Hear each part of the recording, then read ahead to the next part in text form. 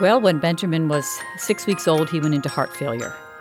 And I didn't know it at the time. I thought he had a cold. I took him to the pediatrician, and for the first time that day, she heard a heart murmur and said, I think we probably should get this checked out. And I said, okay, should I make an appointment? And she said, no, I think maybe you should drive straight to the hospital. And that was our first inkling that there might be a problem. And when the doctors did some testing and found out that Benjamin had aortic stenosis and that particular cardiovascular problem is almost exclusive to Williams syndrome. So at the time, since he was only a 6-pound baby and they really couldn't tell his by visual characteristics or anything, but they still felt that he might have a rare condition called Williams syndrome. Welcome back to Cadence, the podcast where we explore what music can tell us about our minds.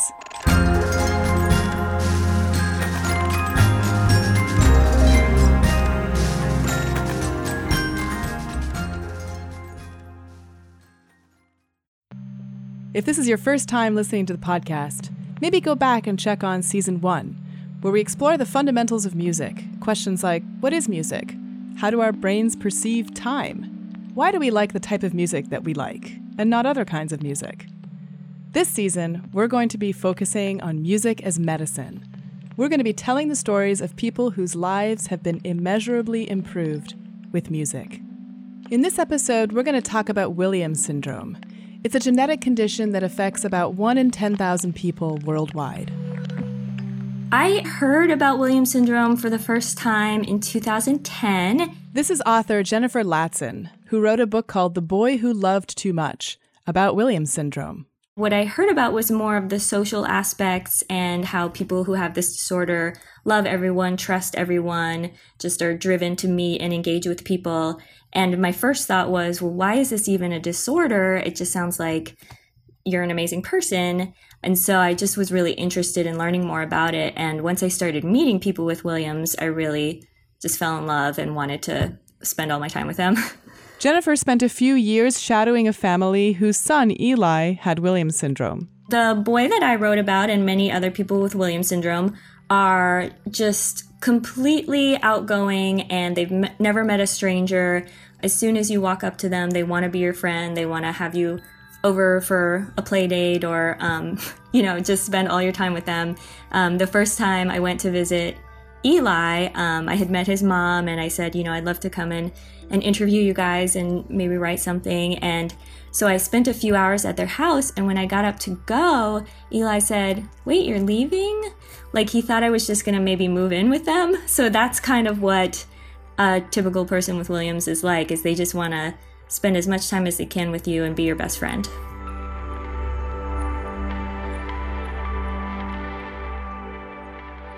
So let me introduce you now to Ben Moncaba, whose mother you heard at the top of the show describing all of his heart problems from the time when he was only 6 weeks old.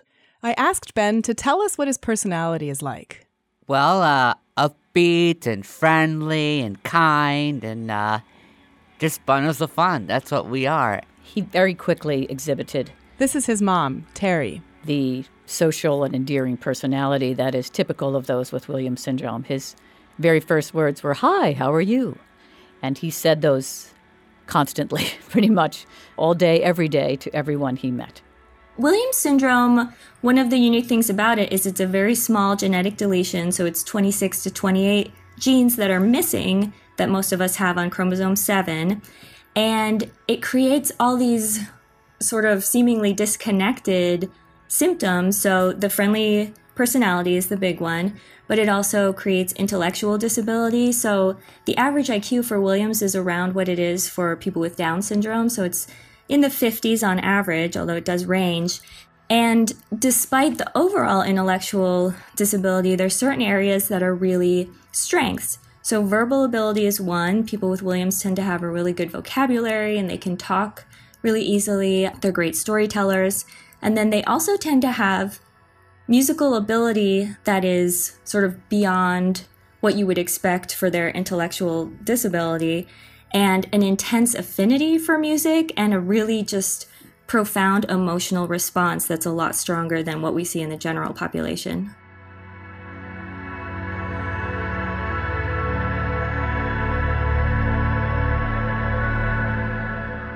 I think music is a very positive thing in a lot of ways, but I can tell you two things that makes music what music is. It tells a story, and it makes you feel good when you hear a song. And it's like, sometimes when I hear songs, I feel happy. And sometimes when I hear songs, I feel sad because I'm an emotional person. And people with Williams syndrome are like that. When my mom hears music, it affects her in a different way. Do you know who Stephen Sondheim is? I do, yeah. I'm a big fan of his musicals. Yes, my favorite musical is A Little Night Music. Santa and the Clowns is the most beautiful song I have ever heard on the radio or on YouTube or anywhere. I think that song it's a very emotional song, and it's a song that I can relate to because I'm a clown myself. And what they're saying is, where are the clowns? There ought to be clowns. It's like there's got to be laughter in the world. What do you mean when you say that you're a clown? Well, actually, I clown around at different parades and stuff. And speaking of the clowns, they're my favorite thing in the world.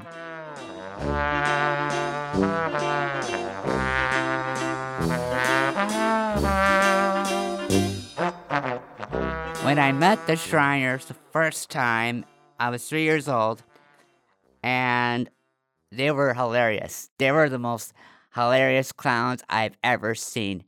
They help kids a lot, and even though I didn't have problems like some kids do, they treated me like I was one of their favorite people, and that really made me feel good. And I wanted to become a clown because I thought it would be fun to make people's days better. I'm a very different character when I'm a clown. I'm not myself.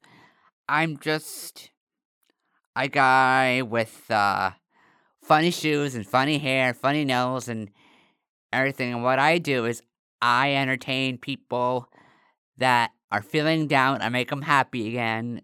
And it's the most wonderful thing in the world. So, can I ask you a question? Please. Have you ever seen a clown before? You know, I think I've seen one at a birthday party, and maybe there was a time when I was a kid when I went to a circus, but I really don't remember it very well. Ah, well, I guess you're pretty happy that you're talking to one right now.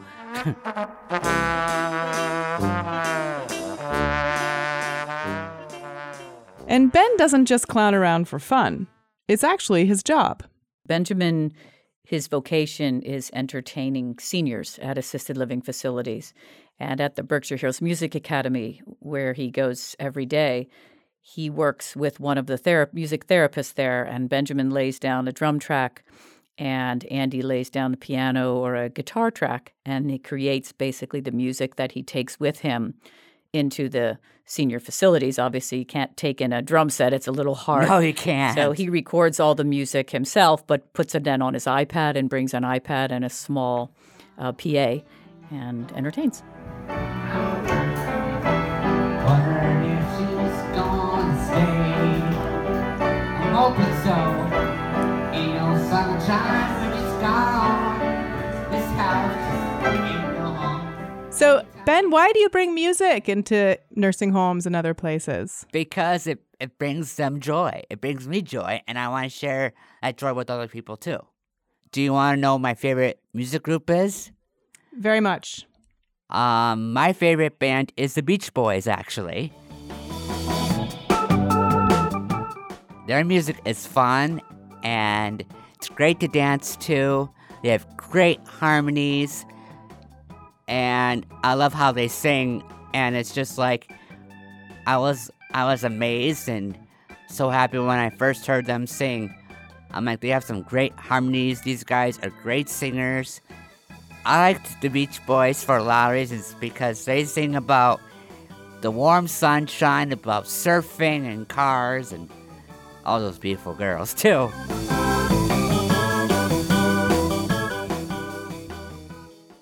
It became obvious pretty quickly that music plays a central role in Benjamin's life. And that's true for a lot of people with Williams syndrome. When people listen to music when they're hooked up to brain imaging sensors, I mean, music is considered a universal stimulus, so most of us, when we listen to music, will have certain parts of our brain light up in response to that stimulus. But for people with Williams, even more of the brain lights up, and it lights up more dramatically, and what they noticed is the oxytocin levels that are already higher in Williams syndrome jump even more dramatically when they're listening to music. So it's a very exaggerated response, kind of on every level. Last season, we explored how one of the fundamental roles of music is to create bonds between people. So it makes sense that the neurotransmitter oxytocin would be involved. Since oxytocin is sometimes called the love hormone, but it's really about attachment. And it has many complex effects, but a lot of people point to the fact that oxytocin is really only found in mammals, and that it is released in moments in which two mammals are bonding with each other. So, for example, when a mother has a newborn baby that she's breastfeeding, or she looks into the eyes of the baby and so forth, we see huge increases in the release of oxytocin in the brains of both the baby and the mother. And the same is true when we have an orgasm during intercourse. Now, there have been a lot of theories about the role that oxytocin plays in social bonding, and sometimes there's a lot more hype than there is evidence. But if you consider all the data, one thing stands out. Oxytocin is important for forming bonds between individuals. So if oxytocin is one of the neurotransmitters that is affected by the genetic underpinnings of Williams syndrome, it might explain why people with Williams syndrome seem to show what we call pathological friendliness. They seem to be in love with everyone they meet. And that seems to be what Jennifer and Terry both describe in terms of the behavior that they observe in the people around them who have Williams syndrome. So maybe that's why music plays such a fundamental role in their lives. If music is a stimulus that taps into our bonding system, and these individuals have a strong propensity towards making bonds, is that the answer?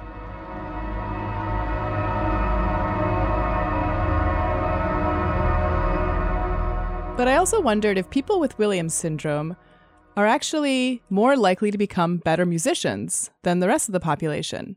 Do they actually show enhanced musical abilities? Or is it more about their appreciation of music and their response to music? Well, there have been conflicting studies because at first I think people got so excited about the musicality of people with Williams and the anecdotal fact that some people with Williams, a number of people with Williams have perfect pitch, and some of them have been able to pick up instruments and without training be able to teach themselves to play kind of by ear. And so those anecdotes were so impressive that there was this theory that, okay, maybe they just have more innate musical ability than the general population. And a number of studies have been done. There was one that concluded that 3 in 10 people with Williams have perfect pitch, whereas for the rest of us, it's about 1 in 1,000. But then other studies have really discounted that. So what it seems to be is there's not a higher tendency necessarily for people with Williams to become musical savants, but given their intellectual disability, they have a lot higher musical talent than you would expect, and some of them are savants, and some of them do have these great gifts.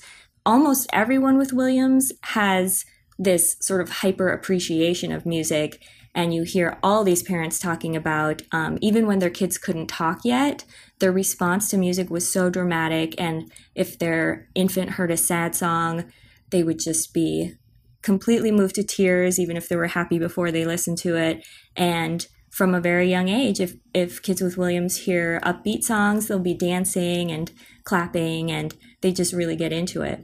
I asked Jennifer about Eli, the boy with Williams syndrome, about whom she wrote her book, and whether he also had a special relationship with music. Absolutely. And it becomes, it's so, you get so used to the fact that he is singing constantly that Gail doesn't even notice it anymore. She just kind of talks over it. But when I started spending time with him, I was just stunned. And it got to the point where, I would start to make a note of the songs he was singing when I was with them. And I just couldn't keep up because he's just always singing. And when he's not singing or talking, he's, kind of banging in rhythm or, just clapping his hands or tapping. So he's very musical, and his tastes are all over the place. He really likes Pavarotti, but he also really likes Meatloaf and Lady Gaga and Alice Cooper are some of his favorites. And I think it's just he really likes music that has a very dramatic, kind of emotional or performative quality.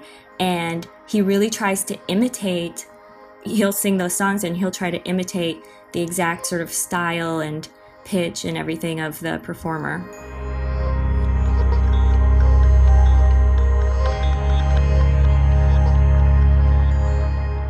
People with Williams also tend to have hyperacusis, which is an extreme sensitivity to sound and certain sounds in particular. So like thunder is really painful to them. I mean, their hearing is just good. You know, it's like they can hear you whispering from across the room. And so there are certain sounds that even apart from music, Eli just really has an affinity for. So part of what I mentioned in the book is how obsessed he is with floor scrubbers. And that to him is just a beautiful sound. Like the slurping, kind of droning sound of a floor scrubber is just beautiful to him. And he just wants to like listen to it all day. So it's just interesting that certain things really affect them that we just would ignore.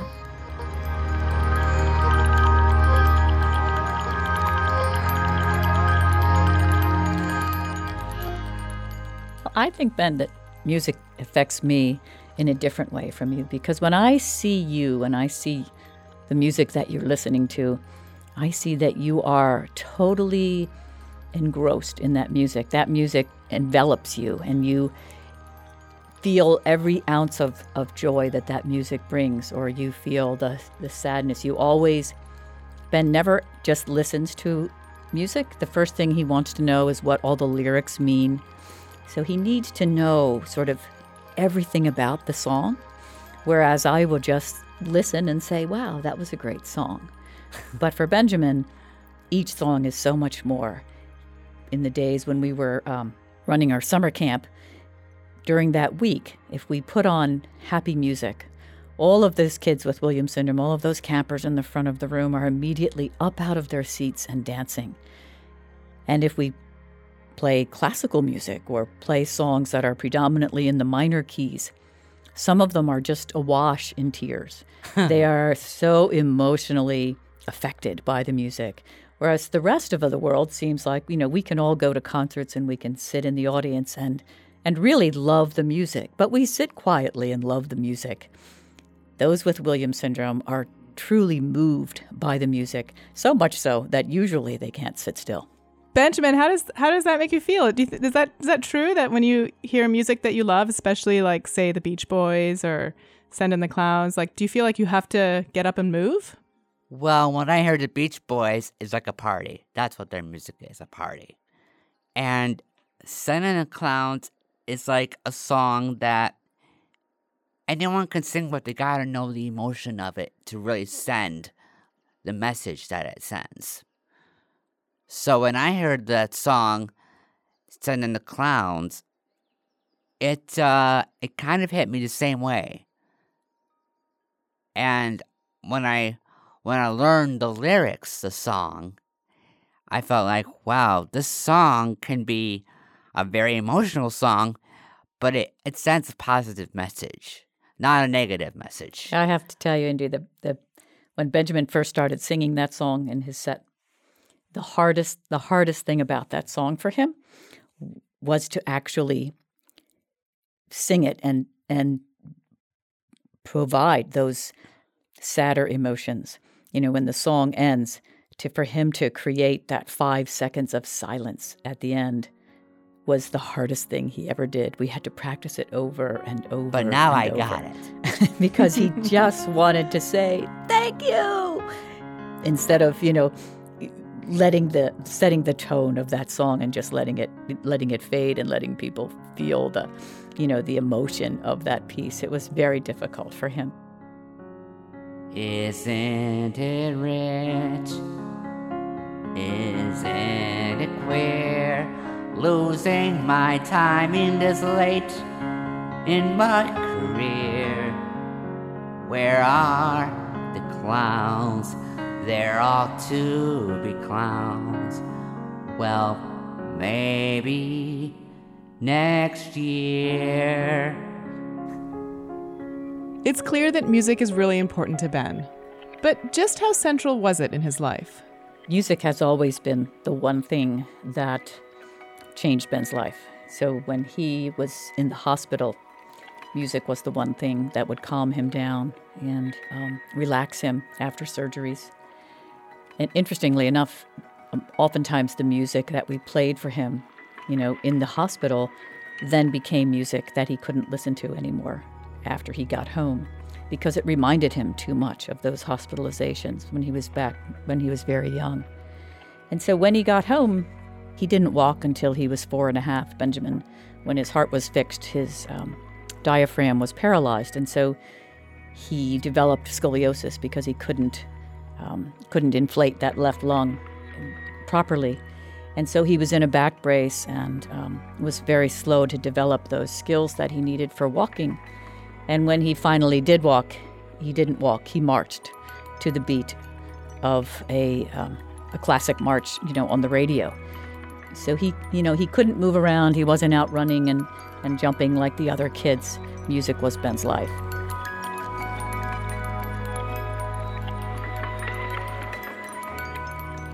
When he was 10 years old, we bought him a drum set, and I guess you could say the rest is history. He basically was able to just sit down and play it. He didn't bang on them like other kids do. Ben always put music on and played to the music. It was just a natural affinity for him, and has always played by ear, and I've never seen him play without a smile from ear to ear on his face. When he was younger, he was the ambassador for a local charity, and so often he got to, go to their big fundraising events. And as soon as they knew that he knew how to play drums, it became a ritual that he would get to sit in with the band. And he never practiced with them ahead of time. It was always a big band. It was, 10 or 15 pieces. And Ben could just sit in and play with them. And that's always been who he is. So he has continued to do that. And as he said, now he attends the Berkshire Hills Music Academy, which is a life skills and transition program in Western Mass that has a music-infused curriculum. So the school is for those who are both musically gifted and those who just love to be surrounded by music, and they learn, whether social skills and life skills and all types of skills, basically through music. So it's a very unique place, and it's been a wonderful place for him. And now they, he's through with the school part of the program, but they are his vocational hub, as he said. He goes there to create the set lists and the music that he uses to perform out in the community. I think for those with Williams syndrome, music just enriches their lives. It brings them to a different place. And it's interesting because, Williams syndrome for a long time was called the cocktail party syndrome. And that was because individuals with Williams are great at cocktail party banter. Hi, how are you? I love your dress. Oh, did you get your nails done? All of the things that sort of we all say when we get to a party. But they're not able to sometimes go much farther than that into deeper conversations. But ask them anything about music, and they know everything. They can talk for a very long time about that favorite band or that favorite musical genre, whatever it happens to be, about that they love. They know all of the facts. And so, yes, the kids have sometimes difficulties with deeper conversations about everyday sort of stuff, but about anything that they love, whether it is music or whether it is anything else, they sort of make it their business to learn everything about that.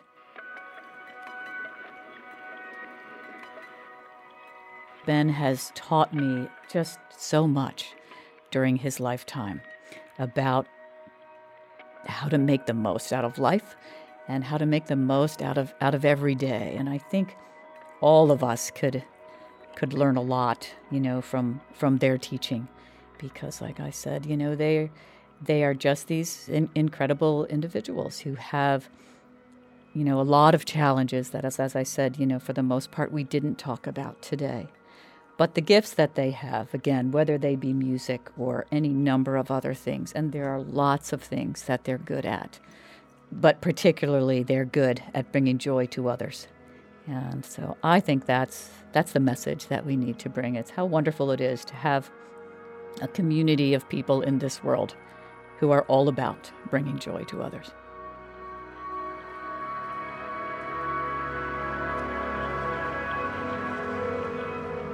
We've all experienced the desire to jump out of our seats and dance when our favorite song is played, particularly when we're at a concert and the music is live. But most of us inhibit that desire in settings where it's not really appropriate, like in the office or on the bus. That's because our frontal lobes keep our impulses in check. The missing genes in people with Williams syndrome, however, can cause some abnormalities in the frontal lobes and their connections with other brain regions. These abnormalities might explain why individuals like Benjamin sometimes have trouble holding back or curbing their enthusiasm. Now, we know that enthusiasm is contagious. It's hard to be in a bad mood when you're talking to someone so full of joy.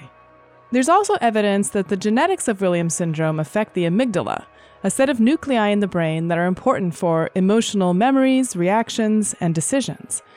We often hear about the amygdala in the context of negative emotions, especially fear, but it plays a role in positive ones too.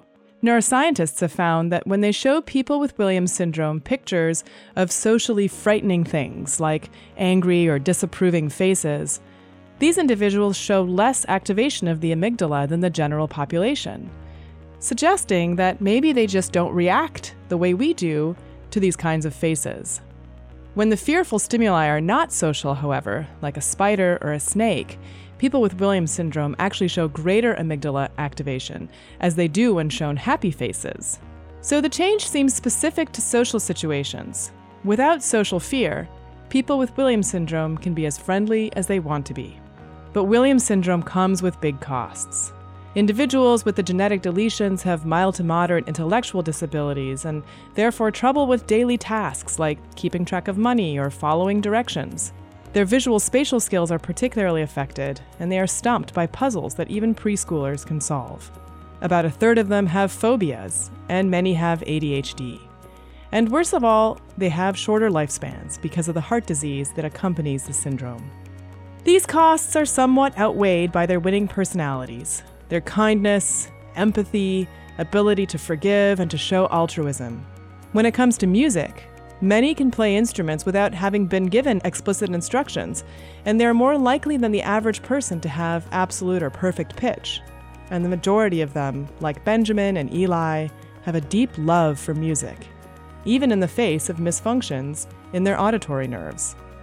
It's so easy to label a person with a syndrome and to lump deficits together without seeing what is unique about each individual. But by understanding how music affects people with Williams syndrome, we get to see a deeper side of their humanity. Through music, we can see how refined, thoughtful, and insightful they are about human behavior. Benjamin might not be able to complete a jigsaw puzzle, but he can explain why Send in the Clowns is one of the most profound songs ever written. And by doing so, he can connect us with a part of ourselves that we often bury in daily life.